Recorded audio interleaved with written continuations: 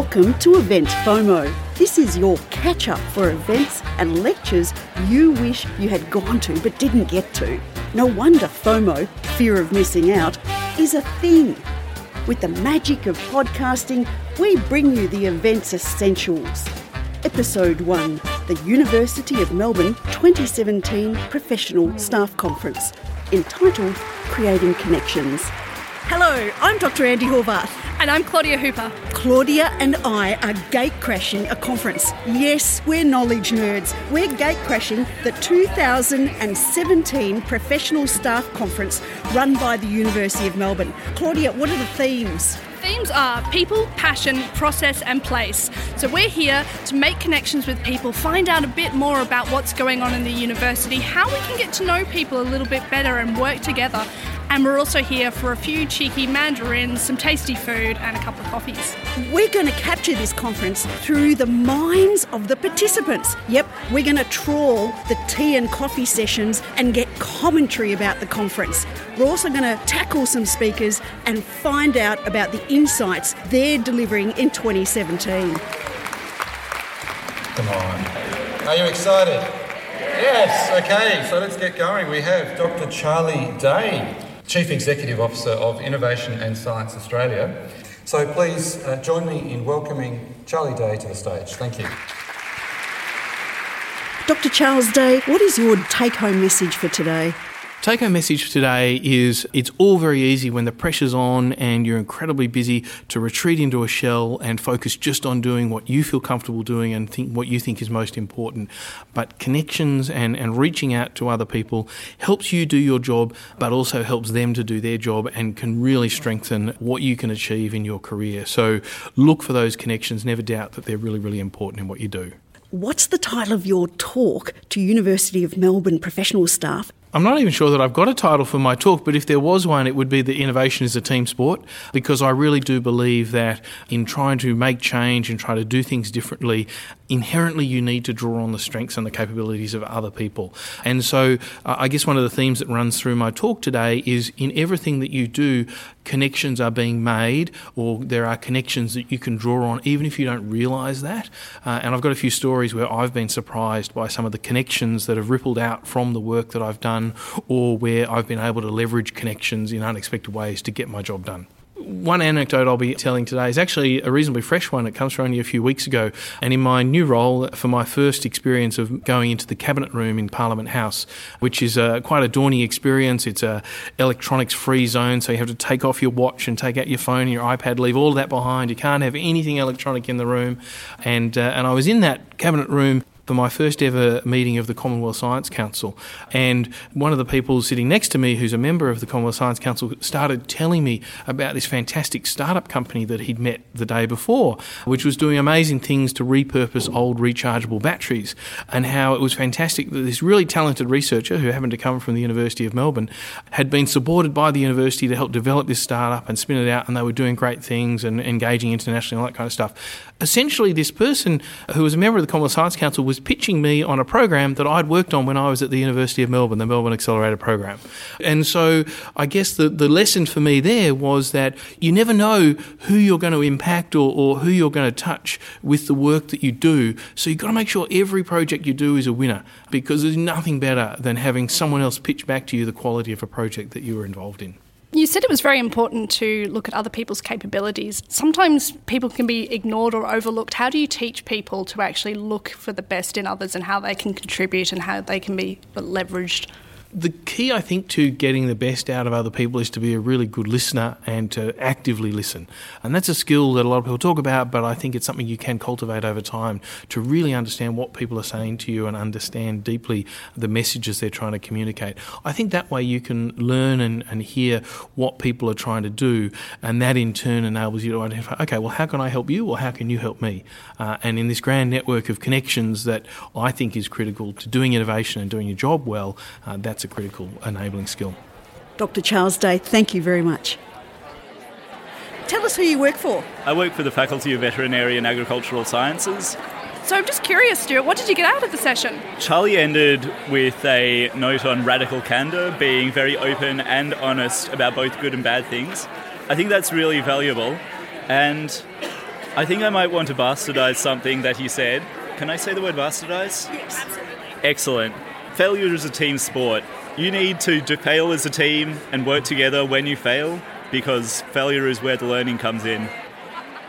I really liked a lot of the things that he said about innovation in Australia, because I studied in science. I think that is going to be increasingly important, to build ourselves as a knowledge economy in Australia. So I really liked that, and I thought some of his advice about building trust was, really valuable as well.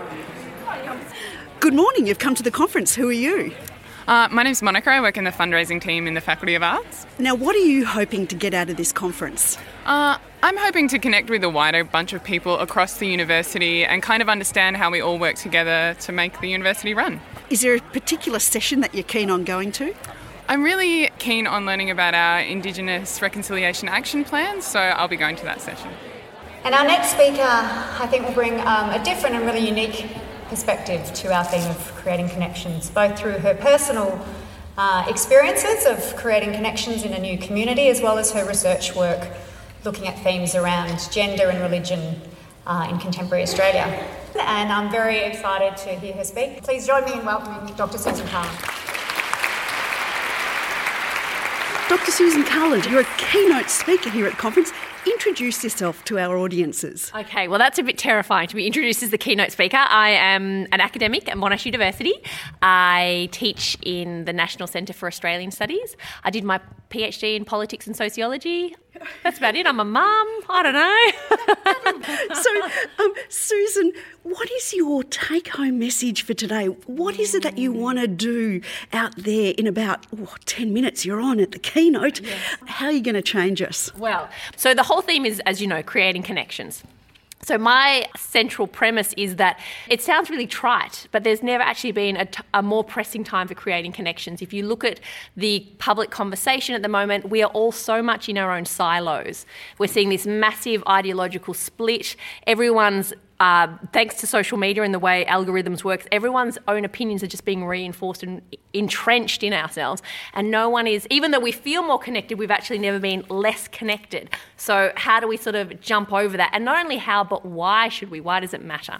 So I'm trying to I'm going to try to get through all of that. Do you have any ideas about how to overcome that? I mean, you just mentioned the algorithms that mean that we just constantly see our own sort of the same posts. Yes. I just see the same Guardian articles all the time, and so do my friends. Do you have any ideas about what we can do to change that? Well, it's a tricky one because the problem is it's not just social media. Social media is a big part of it, the way it all works.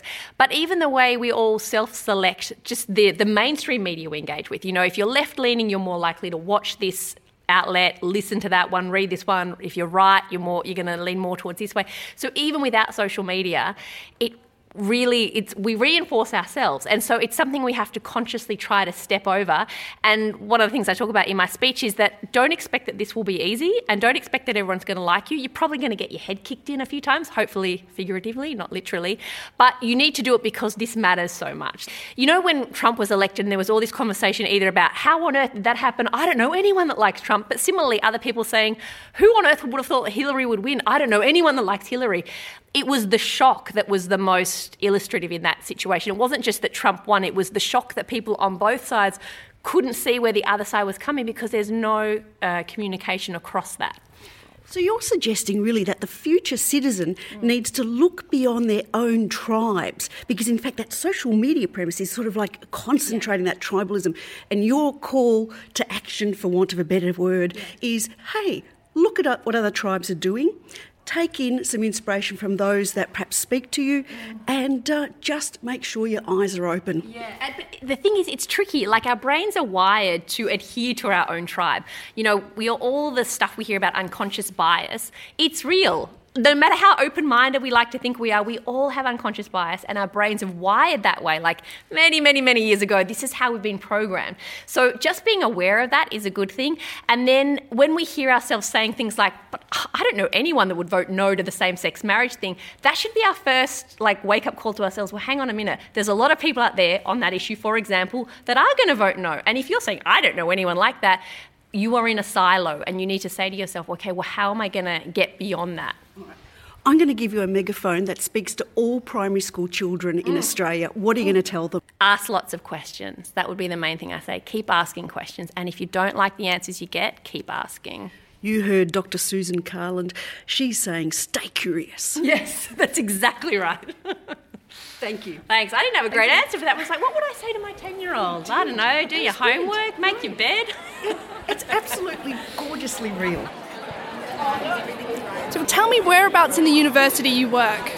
Yeah, my name's Dale Baum. I work for the Centre of Research Excellence in Total Joint Replacement. And yeah, we're trying to change the landscape of total joint replacement in the next 5 years, trying to save the Australian economy $10 billion annually. Trying to save the joint, as it were. Now, what do you want to get out of the conference today? What are some of the main things that you're hoping to learn, or the people that you want to be meeting with? I just love coming here. It's great to see a good snapshot of the university and just getting to know different people from different areas, because I'm from science, I'm not necessarily in professional services.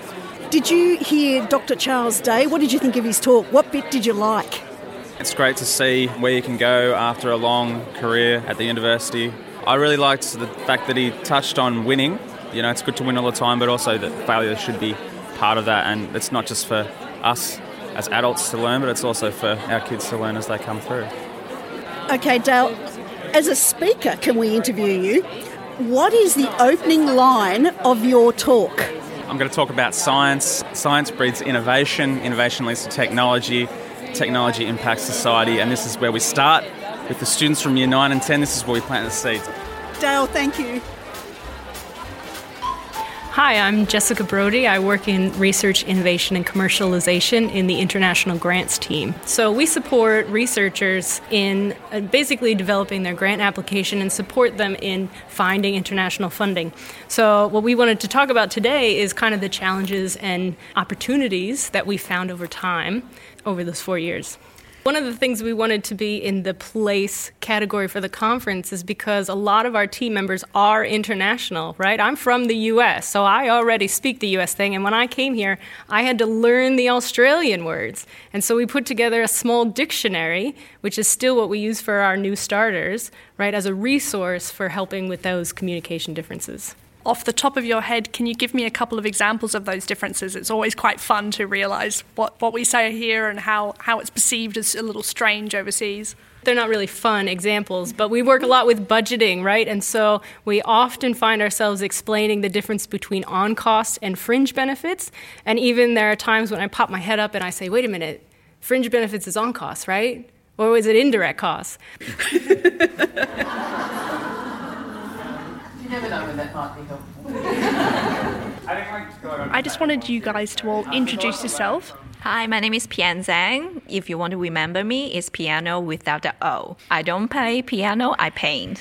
And I graduated from University of Melbourne in 2013. I'm Thomas Feng.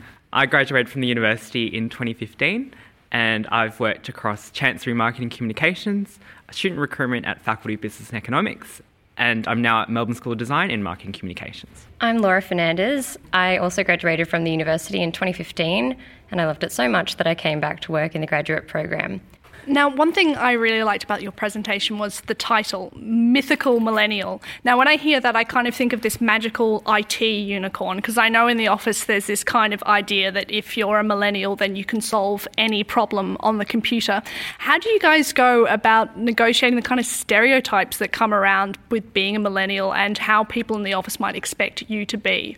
It's about bringing that youthful energy and those new ideas, but also doing it in a way which is very, very professional and showcasing those new ideas through my work. I know that there's always going to be people who are a lot more experienced than I am, that have that organisational knowledge. So for me, being the mythical millennial is about breaking that stereotype of being entitled or being demanding or not being able to handle a no. A similarity between all of the graduates is that we're really, really curious and we love to learn, and that we love working around the entire university and meeting everyone. One of the things that I found most interesting in your presentation was the tension, but also the positives between moving from being a student to an employee of the university. Can you tell me a little bit more about that? I think that there is a big benefit in being a recent grad by being able to bring our experiences to the table to represent the student voice. But on the same note, There's a challenge in drawing the line in friendship because I like to be able to relate to the students and to build up those friendships. But at the same time, to get things done, there needs to be some level of I'm a staff member and you're a student, so this is what we're going to do. In this program, you've got mentors and you've got a very close network through the alumni in the program and yourselves. How important has that been for you? I'm really grateful for that, because I can really go to them and ask for advice. And is there anything I need to consider before I make this really important decision?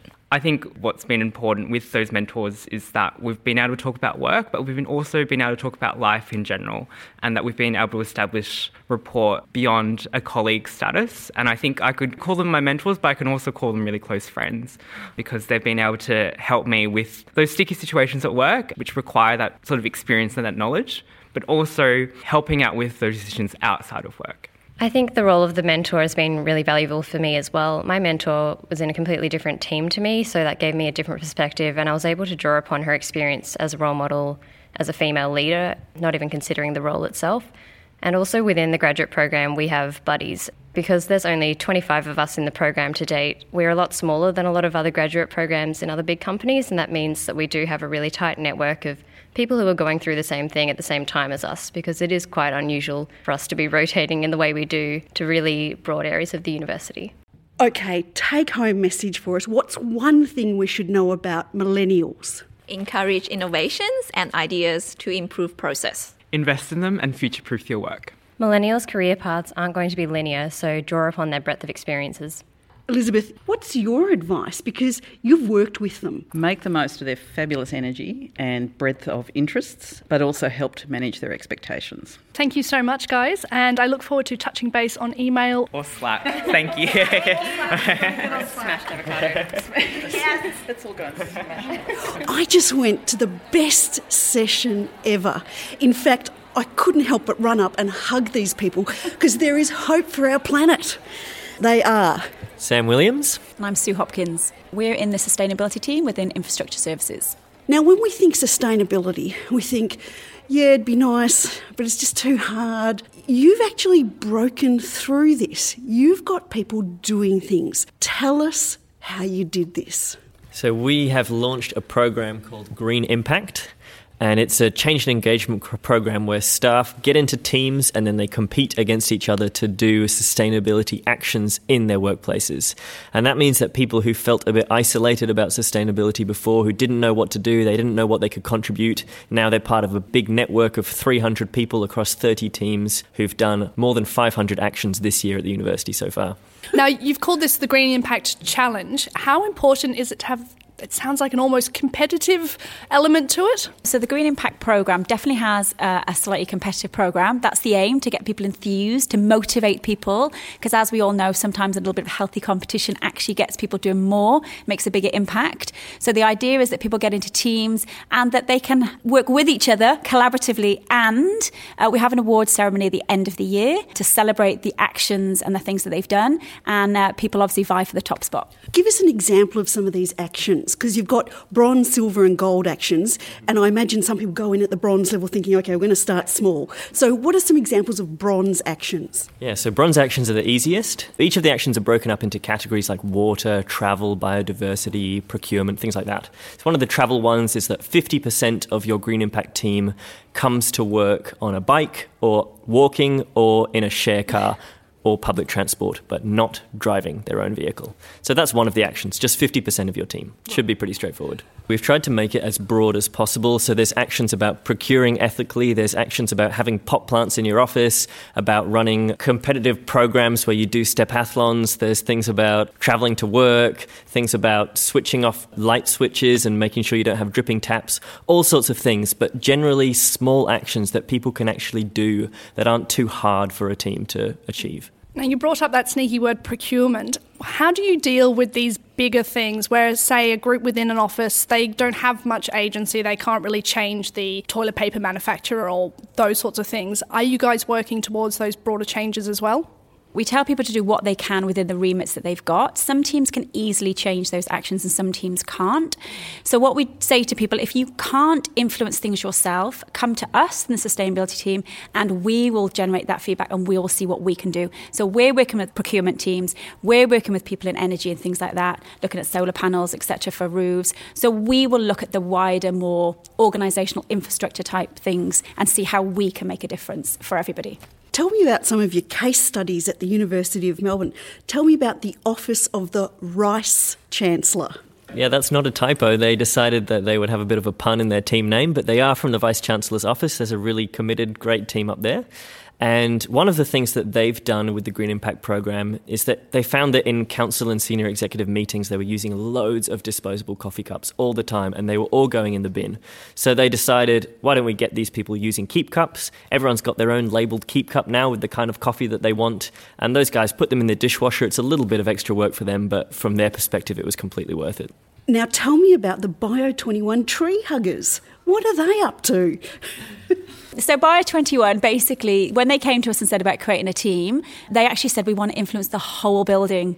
Myself and Sam were like, my gosh, that's like 600 people. But they've done a fantastic job. So their recent one, they had a plant sale, pot plant sale. They're obviously a big laboratory, a bit of a sterile environment. So they basically decided they wanted to get plants in there, so increase health and well-being, and they had a pot plant sale, and it was very successful. In external relations, we've got the exciting opportunity that we're moving buildings fairly soon. Do either of you have any tips for something that we can do to have a clean slate to, really make an impact when we do this move? From an attitude perspective, if you're moving buildings, this is the time to have a new change in attitude. This is exactly the time to get on board with the programme and make those changes that you've always wanted to make. Make sure the right bins are in place, get your keep cups. When you're moving, it's the time for change. I went into your session thinking, okay, this green impact stuff is too hard, but I walked out thinking, no, this is a can-do. Yeah, the whole point of the program is that no matter where you are in the university, no matter what department, whether that's something that's traditionally associated with sustainability or not, you can do something small. The actions are easy to achieve, they're fun, they're simple. You can tick off 1, you can tick off 20, it's up to your team. You can make it what you want to be. So the Green Impact Program, it's supposed to be achievable and doable for people. We're very, very passionate about sustainability.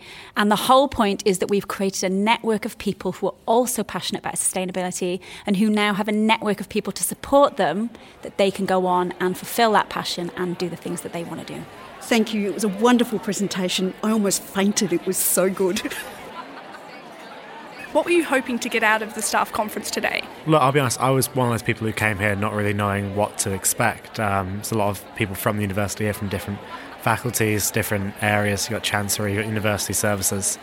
I think the biggest thing I've learned is just kind of a bit of oversight over the university, seeing what everyone's up to, the different expertise everyone has. And what's been your favourite session so far, or something that's come out of a session that surprised you? So my favourite session, Claudia, has been the Power of Visuals to Communicate by Chantal and Sebastian. A really fantastic presentation on really simplifying communications, which is something I find really interesting. But hang on, we're a podcast. We're not visual communication. I think you should take it up with them. I think it'd be a really interesting discussion. I think podcasting is one of those new mediums as well. We talk about graphics being the way you catch people, but podcasts are kind of in the same space at the moment, aren't they? So what have you got out of the conference? What's one of the take-home messages, and which session did it come from? For me, I think getting out and having conversations away from the people that you see just at your desk is very important. Not working in silos so much. Not that I've really heard that word used, but that's what I've got out of it. It's implied, isn't it? Yes. Thank you. Okay, thanks. So I was listening to Professor Danny Sampson, who's from FBE, and he's a professor in management, and he was telling us all about how most individuals, when they're presented with a reward either for themselves, it's quite a small reward, versus a bigger reward for the organisation, they'd often go for the one for themselves. And so that people, refer to themselves as working at an organisation rather than for an organisation. It was interesting to change that mindset of, I'm working for the good of this company rather than for yourself. So I found that very interesting. What have you got out of the conference? What's the take-home message, and which session was it? I guess the take-home message would have been, I really loved just meeting a lot of new people. And my favourite session would have been, I was just with the advancement team, and they did a bit of a game show, a bit of Who Wants to Be a Billionaire. And so learning about advancement and kind of the work that they do. What was their take-home message? I think that everyone can be involved, even though As an alum, as a staff member, as a student, you still have that capacity to be involved and be part of the campaign. So we're all ambassadors for these campaigns. That's right. It's essentially it, isn't it? Yeah. My take-home message is to think about the we and not just the me. And how about you, sir? What's a take-home message for you? The university's come a long way in terms of Indigenous cultural awareness and education. I think the Show Your Wares session was really interesting for me. They're really showing an example of how to collaborate across different teams and working together and how we can do that better. A big thank you to the organising committee who let us gatecrash the 2017 University of Melbourne Professional Staff Conference entitled Creating Connections. Thank you to the sessional speakers, the keynote speakers and the participants. And thank you, the listener, who never made it to the conference but listened to this podcast. Hey, stay curious. Your presenters were Claudia Hooper and myself, Andi Horvath. Audio production by Cuthbertson. This podcast was made possible by the University of Melbourne. Is there something we should have asked you? Oh, that's an even better question. What should have you asked me? No. You heard that from Dr Susan Carland and about our interview. Melbourne University podcast rock. You ticked every box. There's nothing left to ask. I think we're done.